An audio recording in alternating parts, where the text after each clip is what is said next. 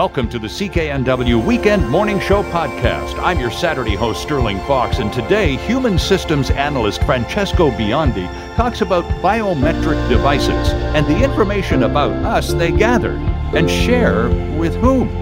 Canada's food professor, Sylvain Charlevoix, has some thoughts and plenty of facts about this week's huge increase in milk prices. And Prem Gill, CEO of Creative BC, lets us in on some of the dozens of movie and TV productions going on right now in our city.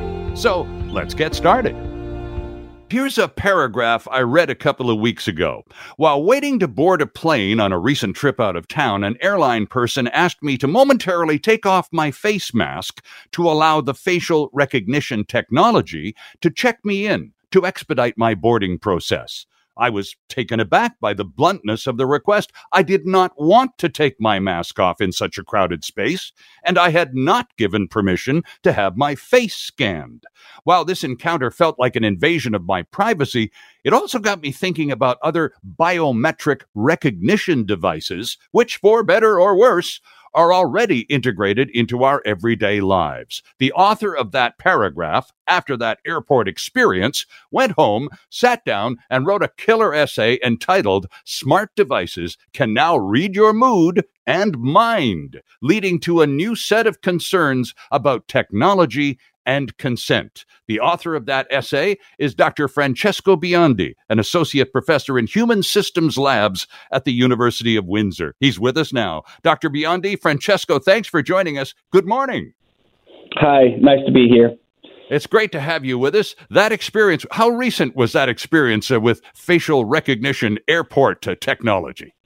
It was pretty recent, I would say, in the last couple of months, and it was quite startling. I don't know, maybe I was naive in not expecting that, but definitely it was something that as soon as I experienced it, it kind of struck me and made me thinking about not only that technology, but all the other devices in our daily lives that are trying to do exactly that. Use biometric signal to check us into during an onboarding process, or help us unlock our phones, or in other cases, help them sort of understand our psychological state, our mind state, if you like. Right, and this is and you work and you explain in the essay. My work explores the dynamics of how humans interact with machines. That's what human systems labs professors do in universities. So you've already identified some of the more commonly recognized devices, those fingerprint scanners and others. But give us a few more examples, Francesco, if you can, sir, about those devices with which we are so familiar we don't even think about them anymore. Well, there is now a growing need, as I'm sure for devices that allow us to reduce the number of traffic accidents. And over the last few years, the industry has been working toward developing. They're called driver monitoring systems. Right. And yes. what they do, they use biometric recording to measure the level of fatigue or driver distraction, and sort of the ultimate goal is to reduce the number of accidents. Although these devices are now sort of not widely spread, but around the world, their use is going to be growing over the next few years. So that's right. One clear example of these in a way like mind reading devices, if you like. Exactly, and that's why machines read our minds. They don't actually read our minds, but they read our physical signals, and that allows them to form some kind of conclusion as to what our state of mind is at that precise moment. Correct? Absolutely. They read these physiological signals going from your heart rate, the way you move your eyes, right? How much you sweat. And based on these signals, they draw conclusions based on how busy your mind is And in a context like driving, for instance, if your mind is busy thinking about, your grocery shopping later on, that, of course, is determined to be a safety risk for driving. Right. And thus we have brand new vehicles for the last couple of years, now including the lane correction technology that tucks you back into where you're supposed to be going. And some drivers think that's a wonderful thing, Francesco. I find it a little scary. What's your take on overriding drivers, car systems that can actually override the driver while in motion? I feel like the industry as a whole has been very optimistic for the last 10 years. Maybe your listeners will remember 10 years ago, Google introduced like the cute little Google car. Yes. And at that point, we were promised they would have self-driving cars within 5 years since then. Then came Tesla, and of course, they pushed for self-driving technology even more. But the interesting thing is that over the last year, industry as a whole has recognized that the challenges for this technology to become, first of all, safe, and second of all, widespread, they're much larger than they thought. Mm-hmm. So, in answering your question, I think that there are definitely some, safety benefits associated with advanced driving technology.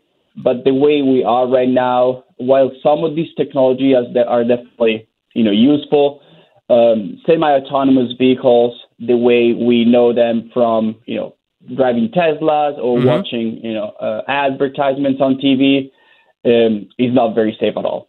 Exactly. So let's talk a little bit about your experience at the airport and anyone else who goes into any kind of biometric interface scenario, whether it's, again, there are so many options. So what I wanted to know and what your research has showing about the information storage. Who gets this information, Francesco, and for how long are they allowed to keep it, and with whom are they allowed to share it? The short answer is we don't know. As the public, as the users of these devices, we don't know. I was surprised going to an airport and having, being asked to have my face scanned. It's right. A different scenario, of course, from when I use my biometric signal on my phone, because when I buy my phone and when I use my phone, the operating system of my phone, one way or another, I can sort of access the privacy and security information for that device. But when I'm going to, in that case, to an airport, and right. I wasn't expecting at all, I didn't sign anything, I didn't read anything, and it sort of caught me by surprise. And so this data is unclear who own this data and with whom these data are shared. Is it the airline company that keeps this data? Is it the federal government? It really is an open question, and that's something that maybe as a naive traveler sort of struck me, and that the reason why it kind of got me thinking about not only that specific face scanning devices at the airport, but all the other devices in our daily life that use biometric signal, if we want them or not.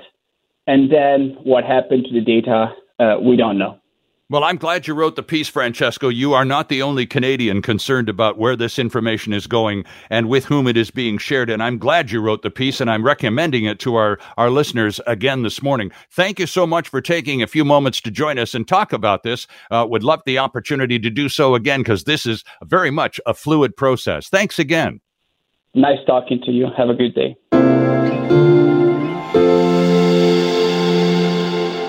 Sterling Fox with you on this Saturday morning. The song in the background is If I Had $1 Million by the Bare Naked Ladies. And $1 million just does, it sounds like a lot of money, but it just doesn't go as far as it used to. A house, any house in Vancouver is going to cost you more than $1 million. So that's where we start this conversation. As we bring in our next guest, it's always a pleasure to welcome Sylvain Charlebois, Canada's food professor from Dalhousie University in Nova Scotia, back to the program. Sylvain, good morning. Good morning. Are you kidding? Like, all houses are over $1 million in Vancouver Yes, now? sir.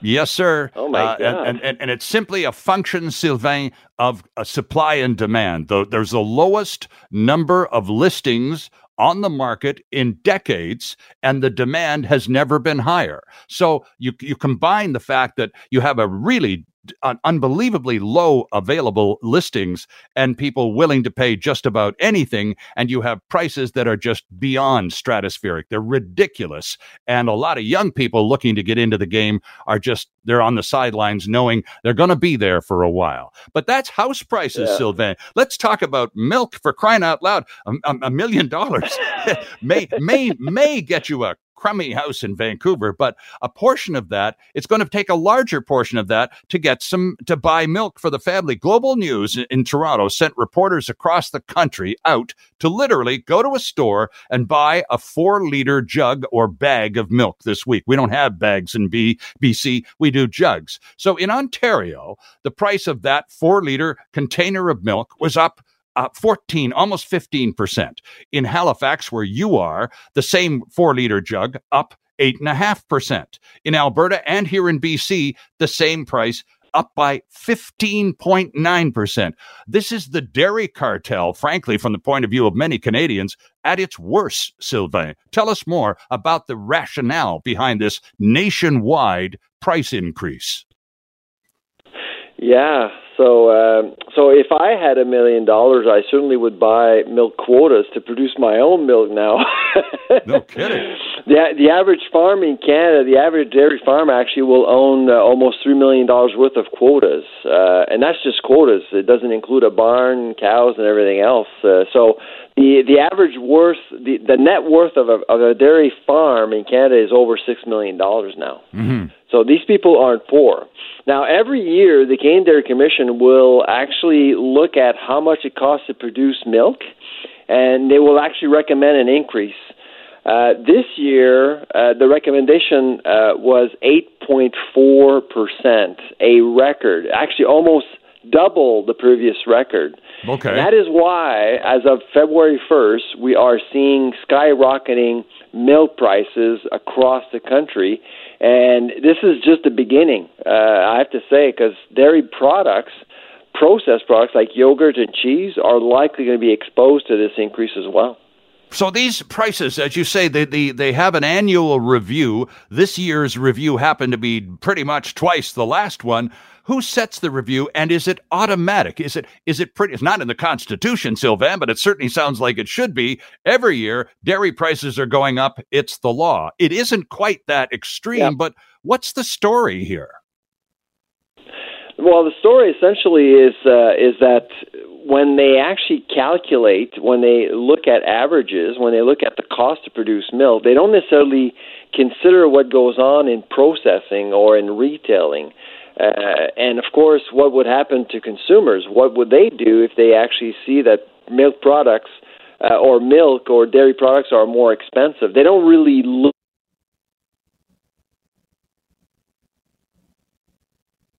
regardless, and farmers will make their money. This is really the big problem, because as they continue to increase prices, we're going to see more dairy farms in Canada disappear. And so right now we have about 10,000 dairy farms in Canada. Mm-hmm. We could lose half of our dairy farms in Canada by 2030 just because of this method. The way that they actually look at the market is really just about producing milk, making sure that we protect farmers, but it doesn't really look at how it impacts families.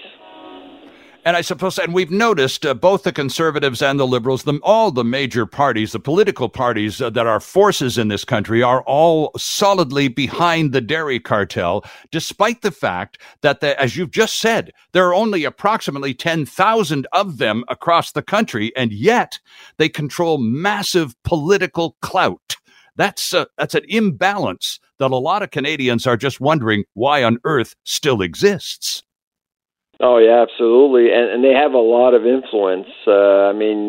Politically, even in research, my team just was looking into this week, looking at research funding in at Canadian universities, 60% of all the funding in agriculture and agri-food in Canada comes from dairy in Canada. 60%. Dairy alone. That company, that sector is a monster. And most people don't realize it, but that group, the Dairy Farmers of Canada, are superbly influential. They actually spend $150 million in marketing every year to tell us to drink more milk and eat more dairy products. While right now the sector is really a mess. We're actually allowing more products from abroad, and the industry the industry is not competitive. Right now, industrial milk in Canada is 3 times more expensive than the industrial milk you find in the U.S. 3 times more expensive. Our sector is just not competitive at all, and Canadians are paying for that. So, Sylvain, we perhaps are the victims of misinformation or misunderstanding here, because we were under the impression that when the newest version of NAFTA was negotiated between Canada and the United States and Mexico, there were new provisions for an increased flow of American dairy products north of the border, which would assist Canadian consumers with better pricing and wound, if you will, the Canadian industry by increasing competition. Did that ever happen? Just to show you how politically powerful the group is, they actually got almost $2 billion from the government, federal government, in compensation for more products coming into Canada from the U.S. and other places around the world. $2 billion, okay? It's about $200,000 per farm in compensation for a loss in market share. Now, what we're finding out now is that barely any products have actually entered the Canadian market to actually make the marketplace more competitive to support families, Canadian families. And so my question to Minister Bibeau is that why are we giving $2 billion to dairy farms in compensation for more competitive products coming to Canada when there are no more products coming into Canada? Yeah. So interesting, because now this forces consumers into a different mindset. I just had an email from Murray who says, should I start putting almond milk on my cereal? In other words, can consumers create some kind of backlash because this represents an unacceptable degree of price increases? Can the consumers impact in any way? We're not going to stop buying milk, or are we? Well, you know, the increase. The question I've asked to the Canadian Dairy Commission is that, well, okay, so 8.4%, that's fine. Can we see the data? Where's the data coming from? How do you come up with 8.4%? Yeah. They have actually denied our request to get primary data. The data they actually use to come up with the 8.4%. The system is not very transparent, and frankly, unlike beef and broccoli and everything else, because of our government-sanctioned quota system, milk is a public good in Canada. It's not. Yes. It's not like beef or. So that's the difference. If people are confused, why? Well, everything is going up. Why would dairy be an exception? Well, it is an exception. It's a different system. It's a very public system. It's protected by government. It's a privilege to be a dairy farmer in Canada, yes. And that privilege needs to be recognized publicly. Yeah, and I suppose it's the $2 billion in compensation for allowing more free market activity in a free market economy that would be a little less than appetizing for many millions of Canadians, but don't you think? What the Canadian families right now are stuck paying more for dairy products at the grocery store while paying taxes to subsidize the dairy industry. That's really what's going on right now. And I'm very glad that some reporters are actually doing the work right now to look into this system, because it's really problematic. I think we need a quota system. We need to support supply management, but the system, the regime needs change. Yeah. Yeah, it's been around pretty soft. Oh, and by the way, just for your own information before I let you go, our producer, Phil Figueredo, points out in Halifax, where you are, last year, the average cost of a home, $331,000, Sylvain. In Vancouver, the same home, $1.036 million. Yeah. Yeah. I think I'm going to stay in Halifax for a while. I would hang on to that postal code, too, if I were you. Thanks so much Vancouver, for this, Sylvain. Good to speak to you. Vancouver's a beautiful city, though. You know? It is indeed. Vancouver's a beautiful city. Yeah, absolutely. Thanks very much for this. Take care. Bye-bye.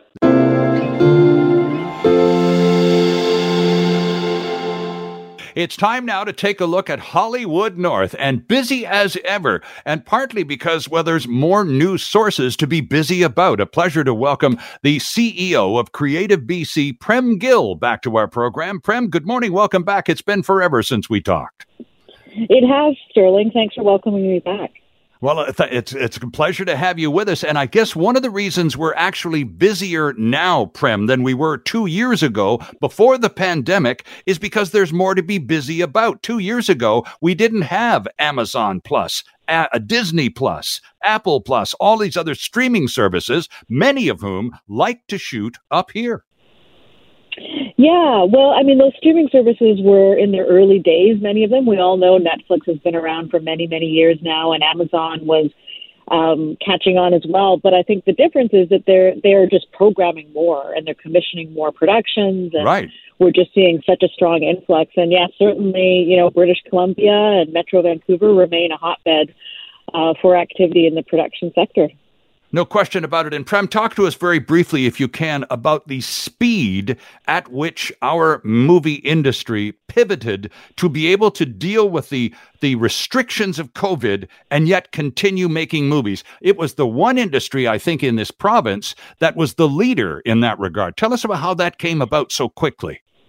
Yeah, happy to. You know, shortly after when, you know, everybody obviously shut down in March 2020 and into April, and it was really unclear when we'd be going back to work and what would be happening with production. So the industry with the labor organizations, with Creative BC, with partners from WorkSafe BC, as well as producers and the major studios, all came together to start to develop pandemic production guidelines. And jurisdictions, obviously Hollywood and everyone was looking at this. But, you know, at that point, the pandemic was really different in jurisdiction to jurisdiction. So everybody, the reason it worked is everybody came together, protocols were developed, and then each production developed their own further protocols.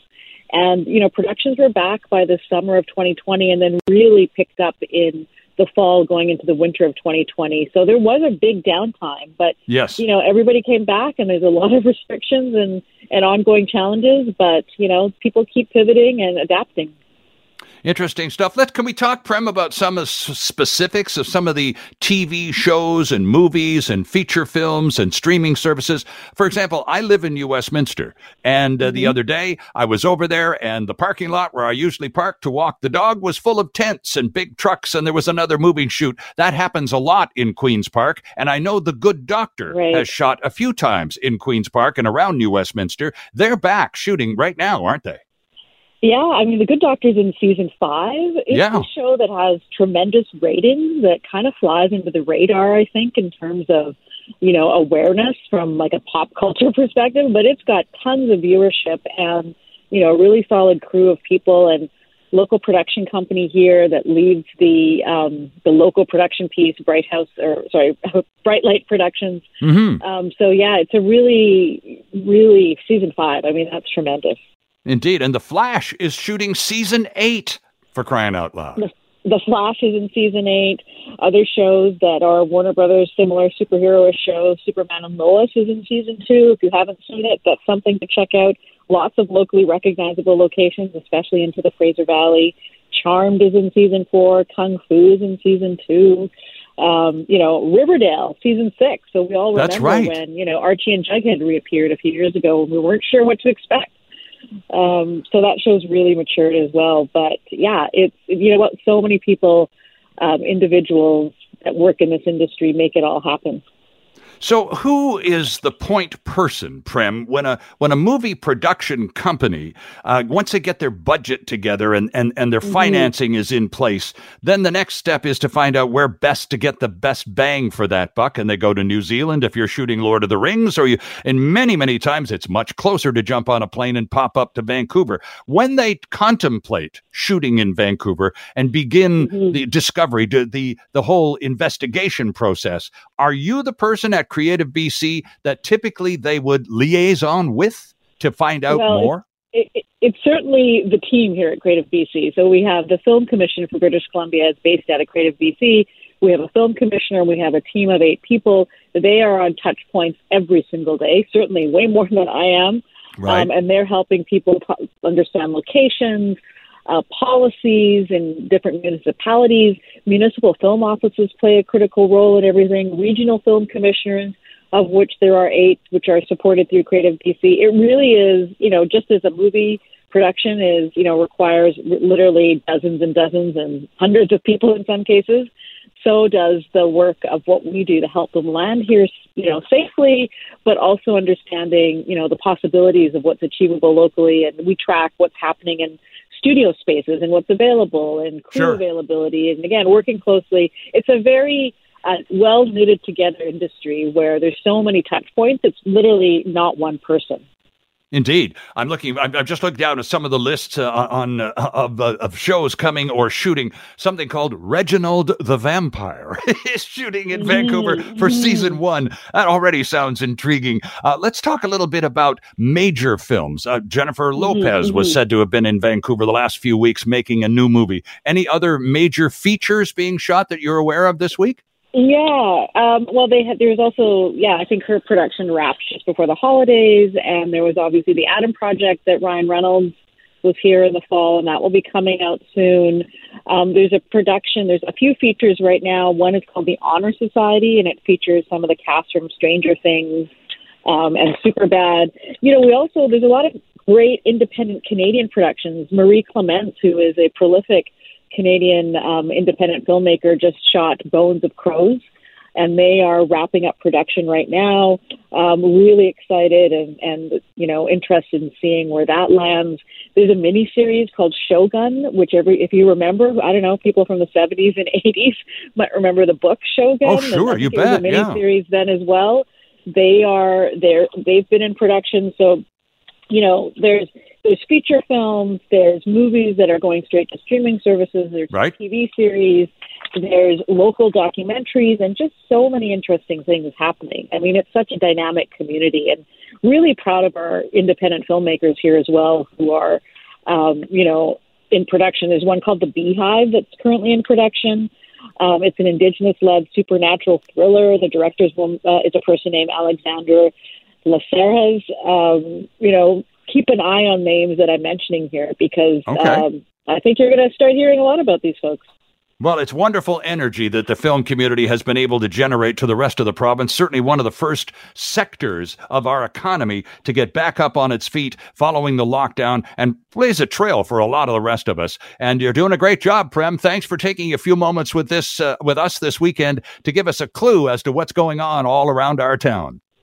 Thanks, Sterling, and thanks for your interest. Take care. Oh, it's good to have you back with us. That's Prem Gill, the CEO of Creative BC. Just an inkling as to the film activity and movie activity going on around our city.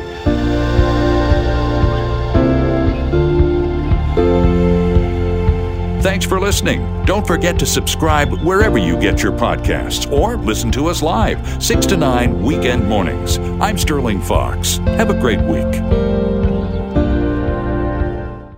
Hi, it's Shauna, and I might be a bad parent because my kids think French fries are vegetables. Hey, it's Ryan, and I might be a bad parent because I went out for wings when my wife was in the hospital after giving birth. Johnny here. I might be a bad parent because in my house, the tooth fairy gives pocket change. But we're not alone. Len emailed us and said his 6-year-old daughter's Tarzan moment going from love seat to lazy boy by curtains made him more proud than any dance recital. And Andy left his 2-year-old at the rink. All right, guys, I'm sure we're not alone. Like Andy's kid.